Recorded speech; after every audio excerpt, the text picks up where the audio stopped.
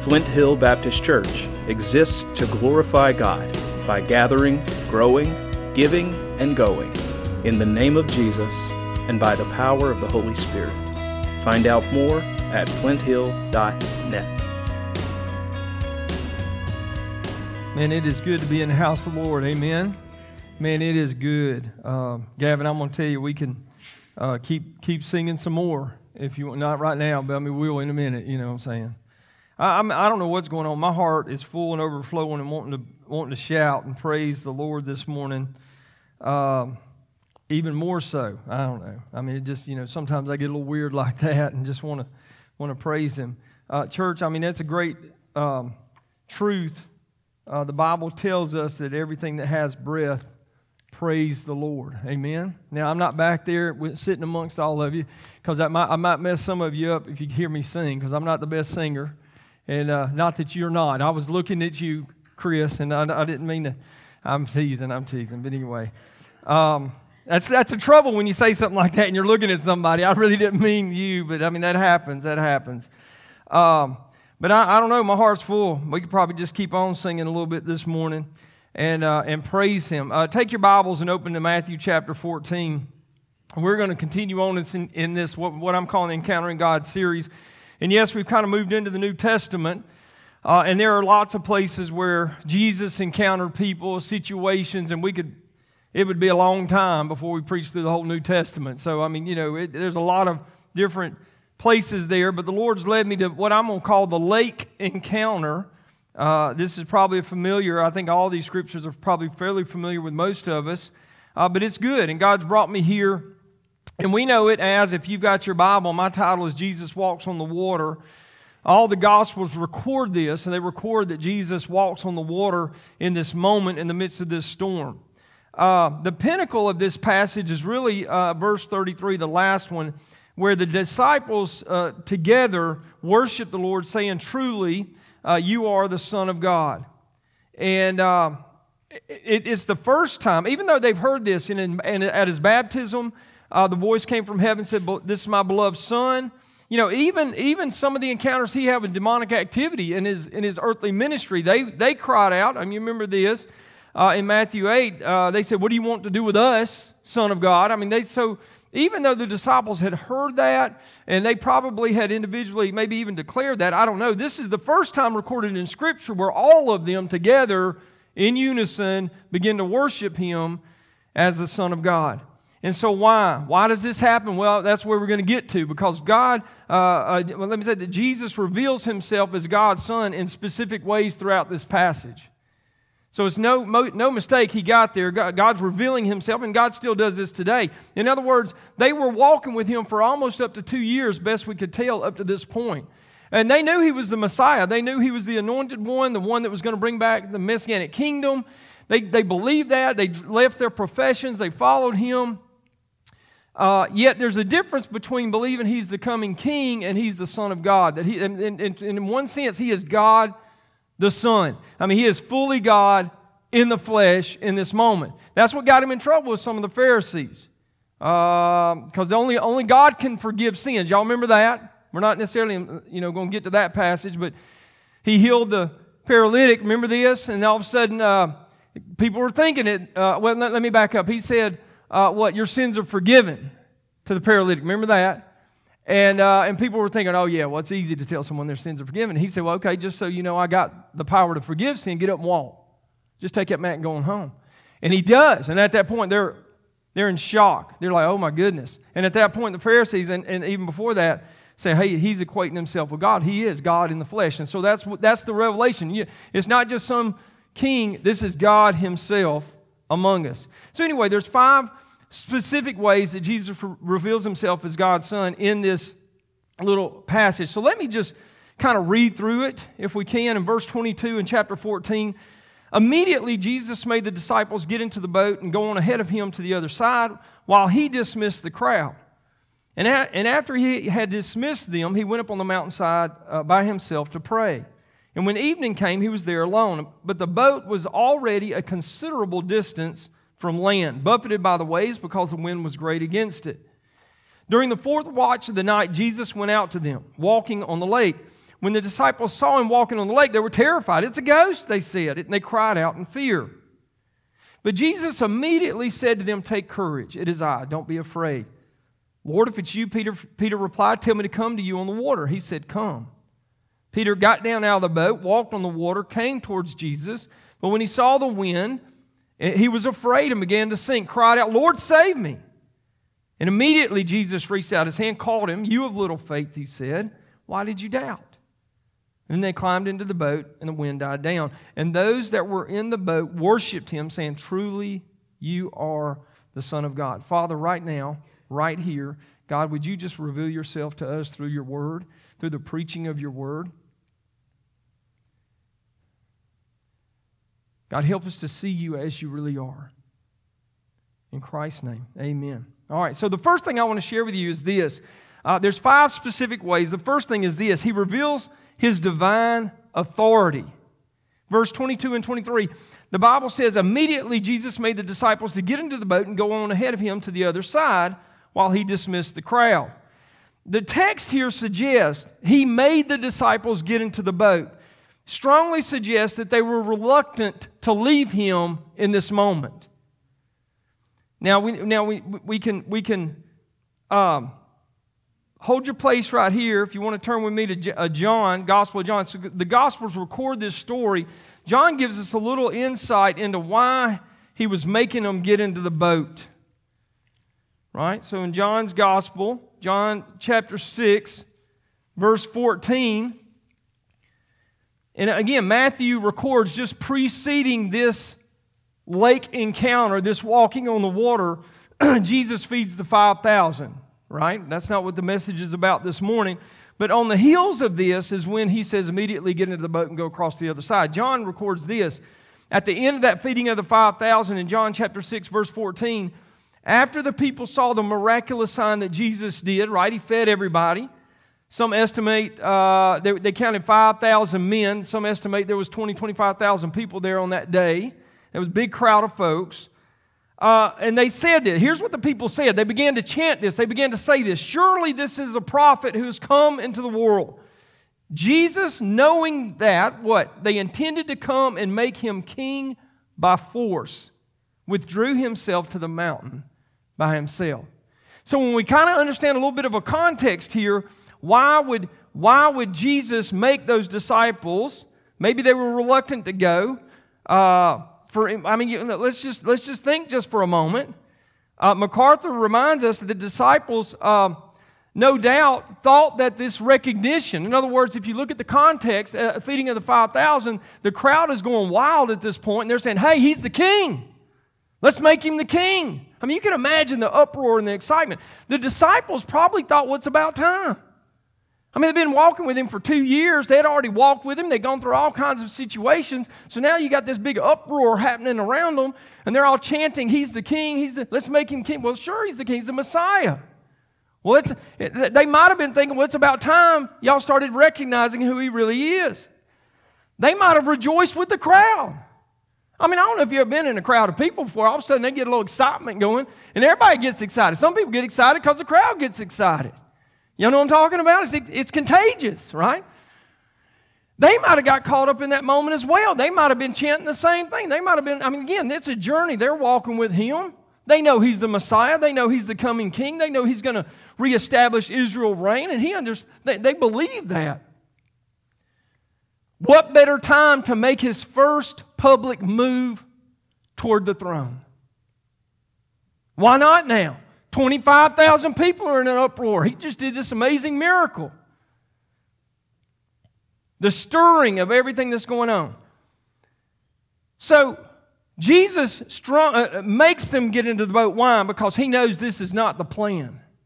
This is not the way that he's to be the king.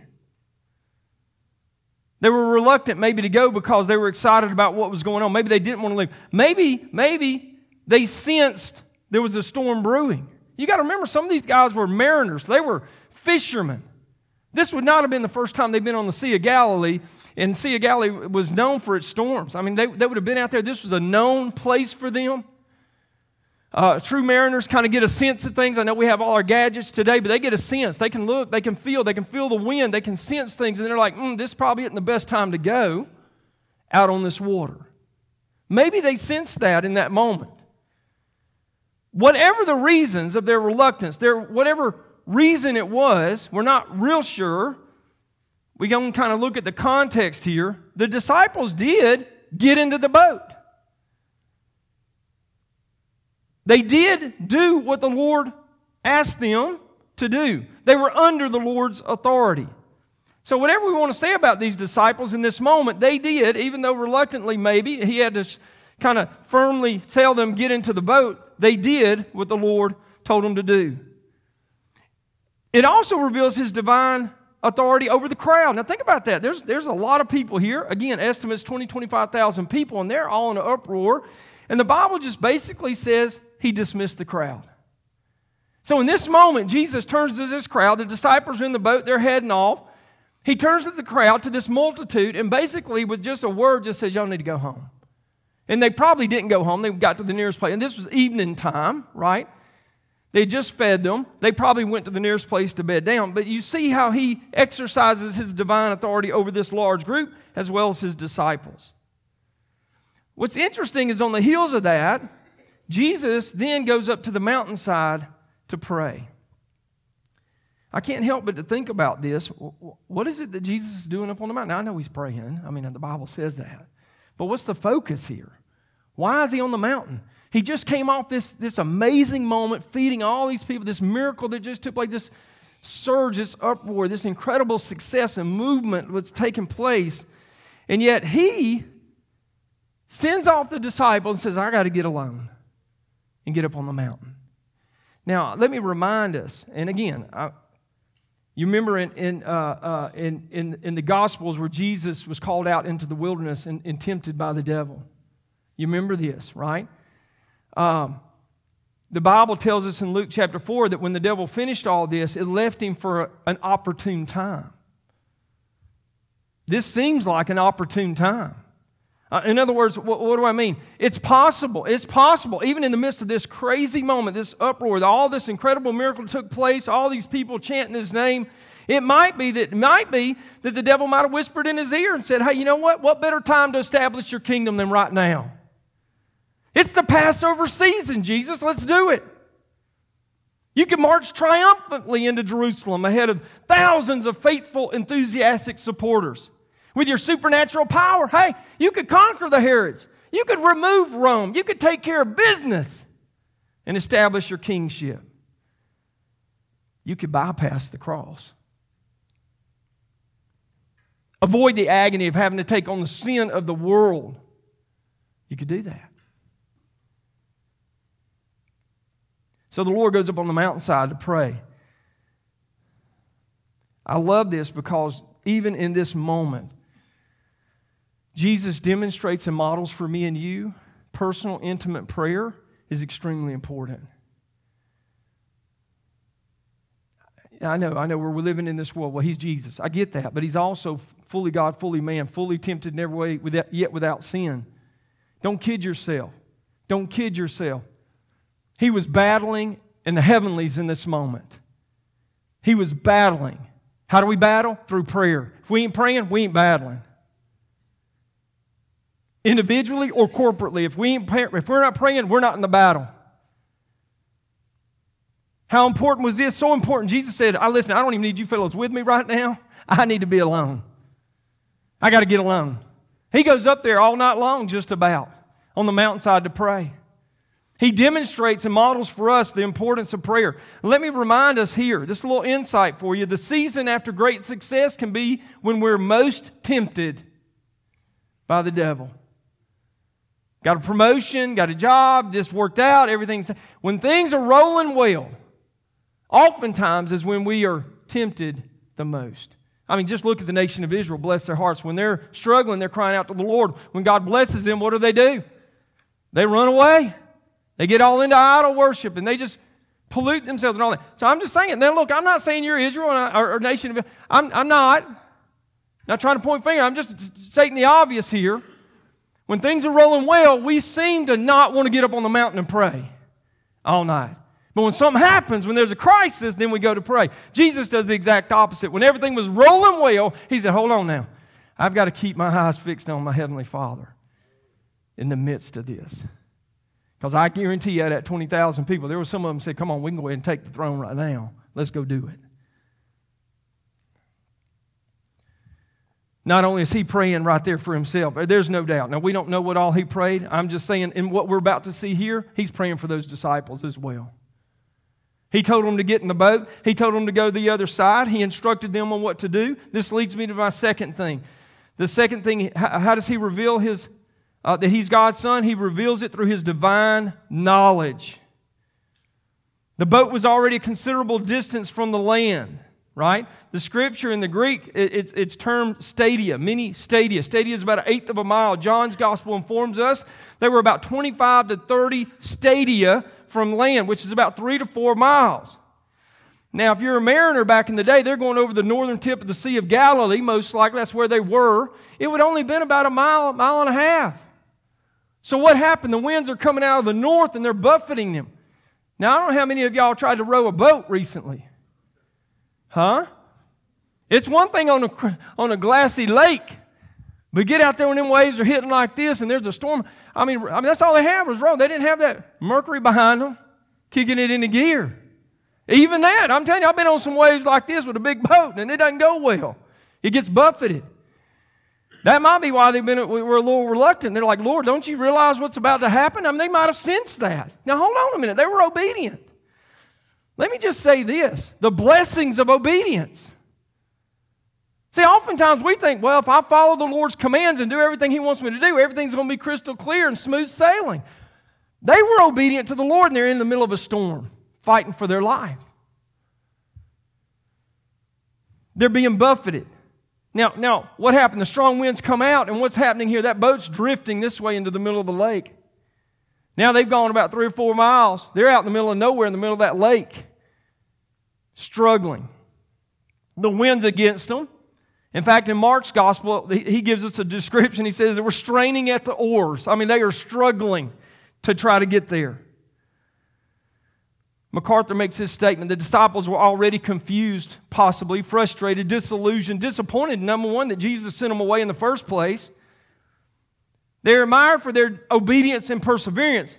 Although the night was dark, the sea stormy, the situation apparently hopeless, they were doing the best they could do with what the Lord commanded them to do.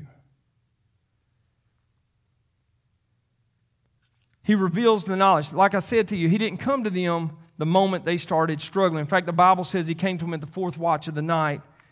Now, this helps us a little bit. In their day, they divided the night into 4 watches, 4 shifts. First was 6 to 9, second was 9 to 12, third was 12 to 3, and the fourth was 3 to 6. So basically, the disciples have been at sea for almost 9 hours rowing that boat when Jesus comes to them. Jesus waited a long time before He ever came to them on the water. Now hang on to that. He knew they were struggling. He knew the storm. I mean, He's on the mountainside. He can't even see the boat from where He is, but He can see the storm brew, and He sees the storm. He knows they're in the midst of the storm.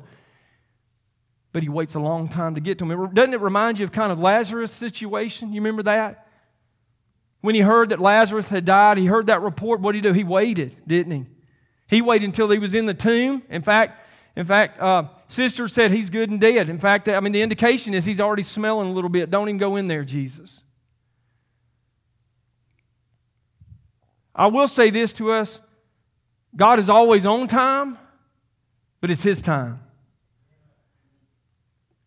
I have to be honest with you here. I get a little impulsive and I'm like, come on, let's get it done. Let's do this. Listen, when it comes to the Lord and what He wants to do in our life and in this church, it's not this. It's a process, and it's on His time. And He reveals to the disciples in this moment that His knowledge of the situation is divinely. In other words, He knows where they are, and He knows what they're going through. Now, I'll give you a little insight here. Storms, and I'm going to say challenges, difficulties, and distresses, etc. You can fill in the blank. Reveal to us what we really believe about the Lord. Is God really know where I am? Does he really understand the struggle that I'm in right now? Not only does it reveal to what I believe about the Lord Jesus, but it also presents opportunities, for me to apply God's word to the situation. They would have heard this in the Sermon on the Mount just some time earlier, when Jesus said, therefore, everyone who hears these words of mine and puts them into practice is like a wise man who built his house on the rock. In the midst of the storm, the disciples are stricken with fear. They're struggling at the worst. Man, I don't know what all is going through their mind mentally and emotionally in this moment. Friend, I don't even have to ask people to lift hands this morning and say, how many of y'all been through a storm recently? And I don't mean the rainstorms that we've had. You know what I'm talking about. Many of us, right? Even middle schoolers get into storms. Had to embarrass my daughter just a moment. I mean, do we not? Do we all, at all ages? I mean, and now it defines differently. I get it. That 5-year-old is going to have a different kind of storm than that 15-year-old. But we all have them. I mean, none of us are immune to storms or difficulties or situations. The disciples were in the midst of one for whatever reason. They had forgotten some of the truth that Jesus had already presented to them. You know, it's interesting, in the storm is where the rubber meets the road. The application of what God has already told me is presented in His Word. Now I get to live by it. It's one thing when things are easy peasy and I'm walking down the road and everything's sunshine all the time, but when things struggle, now what am I going to do? Am I going to really take God at His Word? Am I really going to praise Him? That's another. Praise Him in the midst of the storm? What's coming out of my mouth in this moment? It indicates what you really believe about the Lord. It's an opportunity. Let me say it that way, church. It's an opportunity. The disciples, whatever was going on in their moment, there was a lot of fear, a lot of strife, a lot of worry, a lot of anxiety going on. But what I love about this, Jesus hadn't forgot about them. He's up there praying, no doubt interceding on their behalf. But He waits to the fourth watch of the night. He waits till early morning, right before dawn, to go to them. Why? Because there's a right time that He needs to show up. The wrong time, it's not going to work. He has to wait till we get to the point where we're done. We're exasperated sometimes. What are we going to do? We're going to look to Him. And so He shows up and He comes. And what I love about this, MacArthur says this, He used the trial as His footpath. What does He do? He walks through the midst of the storm and encounters His disciples. Does He not do that to us? Sometimes them storms don't go away. They're still raining. It's still blowing. It's still difficult. But yet in the midst of it, we can know the Lord and His presence and His peace. And man, He walks right through the midst of the storm and comes straight to the disciples. He reveals to them His knowledge. Even though Jesus couldn't physically see them, where He was on the mountain, He knew exactly where they were. Please hear this. God's vision is not like our vision. Let me remind you, in Hebrews chapter 4, verse 13, there's no creature hidden from His sight. Doesn't matter where you are right now today, church, please hear me. The Lord knows. And I don't know what that brings in your heart. I don't know if that is fear or concerning. I hope it brings comfort. There's no place you'll ever find yourself where God is not, and He knows exactly where you are. So not only does He reveal that divine knowledge, but it's divine protection as well. Verse 26 and 27. The Bible says that they saw Him, right? It says when the disciples saw Him walking on the lake, they were terrified. It's a ghost, they said, and they cried out in fear. The saw Him, that word, that phrase saw, literally is derived from a Greek word that means to look intently. It indicates that the disciples' gaze was fixed on this apparition before them. They were mesmerized. In fact, the Bible says all of them saw it. It wasn't like one of them weak and struggling, and he saw something that he thought was something. No, they all saw this. What they thought at first was a ghost. They said that's the word, it's where we get the word phantom. That's the Greek word there. This imagination. In other words, at first glimpse, they weren't sure what they were seeing. It kind of looked, what are we seeing? In fact, it struck a little fear in their heart and they cried out. Maybe because of the darkness, maybe because of the midst of the wind, the waves, maybe the fatigue from rowing, maybe the fear that had already gripped their heart because of the storm. Here it is. They didn't recognize Jesus when He showed up. Let me say it this way. Hear this. Fear distorts our view of the Lord. So many times in Scripture, God says, do not fear, do not be dismayed, for I am with you. Over and over again. Why? Because if this heart is full of fear, I don't see Jesus clearly in the midst of my storm. And in this moment, Jesus is showing up. He's walking on that water. He's coming to them, and they don't see Him clearly. In this moment, what does He do? In His divine protection, He calms their fear. How does He do it? In verse 27, Jesus immediately said to them, take courage, it is I. Don't be afraid. Despite the raging winds, the waves battering the boats, and their fear-stricken minds, they immediately, hear this, recognized the voice of Jesus. They immediately recognized the voice of Jesus. One word from our Lord changes everything. Now, the storm is still raging around them, but in this moment, it's no longer in their hearts. It reminds me, my niece Julie. I really don't know how Julie is now. I won't tell you. You don't ever tell a lady's age. But anyway, I don't remember how old she is now. When she was born up here at UAB Hospital. And I remember, because at that time, we were young married folks. And early in the morning, about 4 o'clock in the morning, my daddy got a phone call. We lived downstairs. Tells you our situation. We were living in the basements of Mom and Daddy's house at the time. And he got a phone call. She was just born the previous day. Everybody was up there. Everybody was happy. Everything was good. 4 o'clock in the morning, they get a phone call. And I can hear the commotion going on. I go upstairs, and Dad's on the phone with my brother. It's the first time in my life I ever seen my daddy cry. When he hung up the phone, he couldn't hardly get the words out. Bottom line is, Julie was born, I'm going to mess this up. The main arteries going into her heart, there's a word for it, were in the wrong place. The one that was supposed to send oxygenated blood to the body was in the wrong place. So the only oxygenated blood was circulating in her heart, not in her body. What happened was, and this is how God works, there was a nurse there that she was coming off her shift, and thank God for nurses and medical people. I mean, I'm just so thankful. She comes in. Really, I'm just going to say the Lord led her there. She comes in just to make sure. In fact, my brother and his wife are in the bathroom. They're not even out. The baby's in the little bassinet out in the room. She comes in and pulls the cover back just to straighten up the covers, and from here down it's blue. She scoops that baby up and runs to the NICU. My dad hangs up the phone, tries to tell us what's going on. I mean, he can barely get words out, but I know enough to know there's significant what's happening. All I know to do, honestly, and this ain't, is to go pray.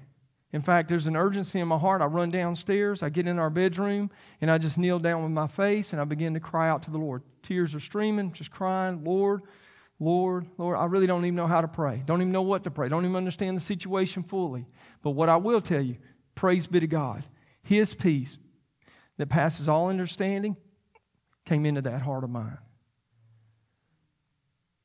Who am I? I'm just JJ. I'm nobody special in that sense. It's the same peace that you know when you call upon the Lord. How do I know that? Because the Bible says, right, that His peace that passes all understanding will guard our hearts and mind in Christ Jesus. In fact, I'll tell you this, Jesus said it this way. What did He say? John 14:26, but the Counselor, the Holy Spirit, whom the Father will send in my name, will teach you all things, remind you of everything I have said to you. Here it is. Peace I leave you. My peace I give to you. In that moment, in that day, in that room, I'm telling you, the peace of God just sat down upon me. And here's what I heard in my heart. It's going to be okay. I cannot tell you every time I prayed for somebody or prayed for a family that the Lord spoke in my heart, it's okay. But I'm telling you, in that moment, He said it's okay. I stood up, dried my eyes, went back upstairs, and I told my dad, I said, Daddy, it's going to be okay. Now, he doesn't have a clue who Jesus is at this point. I said, it's going to be okay. Had this conversation with my brother, right? He was just recently became a Christian. I had to go to him. I said, it's going to be okay. How do I know that? Because God spoke His word in our hearts in that moment. I'm telling you, church, listen, when God speaks, it's not, don't act like it's some weird thing. We're called to communion, to know Him, to love Him, to personally call upon His name, for us to walk with Him. The terminology is all throughout the New Testament. To walk in the Spirit, to live by the Spirit. When He speaks, when God speaks in the midst of that storm, changes everything. It didn't change the storm. We walked through a storm for months. The disciples are still in the storm. Yet by a word from the Lord, peace comes in. He reveals Himself as His divine protection. But then He moves on. And this is what we typically remember out of this passage of Scripture. If you've ever looked at this Scripture much, you know about Peter and you know about what happens, don't you? I mean, we all kind of gravitate there. Peter's one of these folks, he's known for being impulsive, overconfident sometimes, right? You know what happens here in verse 28, right? Lord, if it's you, Peter replied, tell me to come to you. And the Lord says, come. A couple things going on here. One, Peter knows that people don't walk on water. When he makes this statement, if it is you, really in the context, it's not, he already knows this Lord. When God spoke, it is I, he's like, oh, that's my Lord. That's my Lord. I know it. I know His voice. So it's not a matter if it's really you. No, he's saying, Lord, I know it's you, but I don't dare step out of this boat unless you tell me to come to you. In fact, MacArthur would say this is a term of, what does he say? Divine love is what Jesus reveals in this moment, in this crazy, scary, stormy moment. In this moment, God reveals His divine love in His exceptional way to Peter. Peter loves his Lord. We see that all throughout the Scripture. Yes, he's impulsive. Yes, he gets in trouble with the Lord at times. And yes, he's always putting his foot in his mouth at times. But there's anything you want to say about Peter in his life, look at his life. Look at all the Scripture. He loves his Lord tremendously. The moment he heard the Lord's voice, he knows it's Him. In the context, he seems to be overwhelmed in this moment. Let me say it this way. I'd rather be with you on the water than in a boat with these fellas. And so he's overwhelmed in this moment with joy that it's the Lord. I know it's Him. And so he says, Lord, just tell me to come. Because I know men don't walk on water. I've been a mariner all my life, and I've been in these storms before, and he's been thrown out of that boat probably many a times. So he asked the Lord to command him to come. Because why? He knew if Jesus said, you come, then you can come. And so in the moment, without hesitation, the Lord says, come. And all of a sudden, what happens? Peter doesn't even hinder. He just jumps out of that boat. And here he goes on the water. Now, this is what we always remember, right? All of a sudden, he begins to sink. That's what happened. He got out of the boat, walked on the water, came towards Jesus. Then all of a sudden, he saw the wind. He saw what was happening in the storm. His eyes got off of what his Lord, and all of a sudden, he begins to sink. Right? Listen, he's in the real deal. He's in a real storm on a real lake, Sea of Galilee. He steps out on the real water, and he's now walking.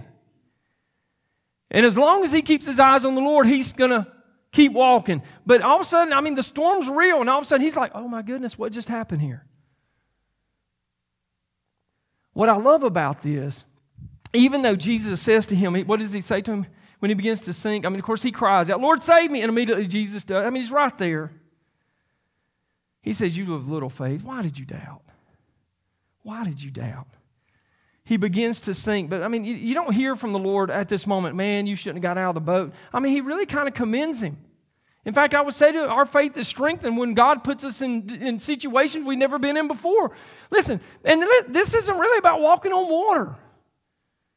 In fact, Matthew's gospel, though, is the only one that records him walking on the water to Jesus.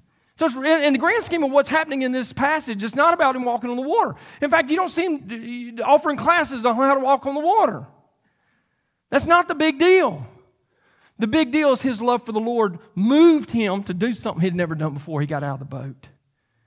His faith in the Lord helped him to walk in a manner that he had never walked before in his life. So yes, we talk about him sinking. He's starting to falter a little bit. And yes, the Lord says, oh man, you have little faith. But let's just make no mistake. God still is inviting me and you to get out of the boat.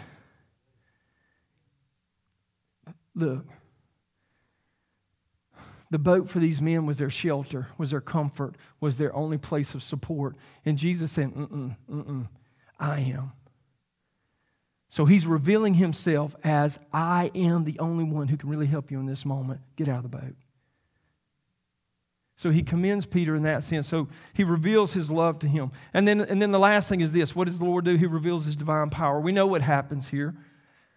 He caught him. He got Peter from drowning, and then he climbs into the boat, and the wind died down. It's interesting. The most miraculous thing in our mind, he does without ever saying a word. He didn't speak to the wind. He didn't tell it to calm down. He just got in the boat. It's almost as if this whole thing was set up to bring about this whole situation with the disciples to help them understand who I really am. It's almost as if the wind goes, okay, it's over, boom, and it stopped. Now I will say to me and you, we're tested in our faith. Oftentimes God will bring us to a place by faith we're in obedience to experience Him like we never have before. That can be exhilarating and frightening at the same time. Make no mistake, if we're going to grow in the grace and knowledge of the Lord Jesus Christ, God calls us to get out of the boat, to trust in Him, to look to Him, even in the midst of difficult moments and times. So here we are today, church. Gavin, come on up. Where's Gavin? I don't know where Gavin is. There he is. He's normally sitting right there, Nathan. That's why.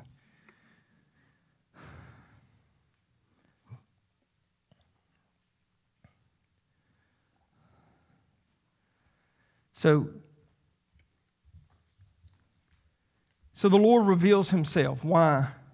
Because He knows for these men to go on with Him and to be all that He has called them to be, they've got to go from this amazement of my miracles and this feeding of 25,000 and everybody's so excited about, there's more to this than this. This amazement, okay, that's good, but I need you to understand who I really am. Growing in the grace and knowledge of the Lord moves us from this outward to this inward part of worship where we acknowledge He is truly God in the flesh. Jesus, the Son of God. God, Jesus, is who He is.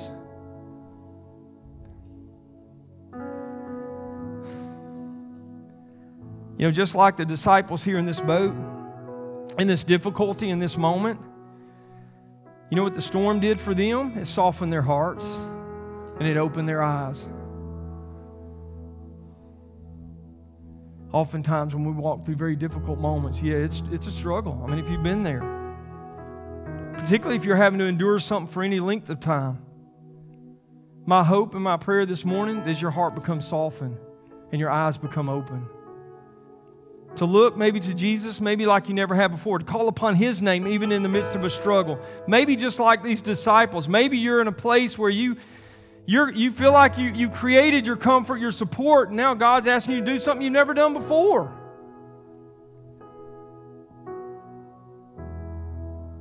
Maybe like Peter, God's inviting you to come out of that comfort zone.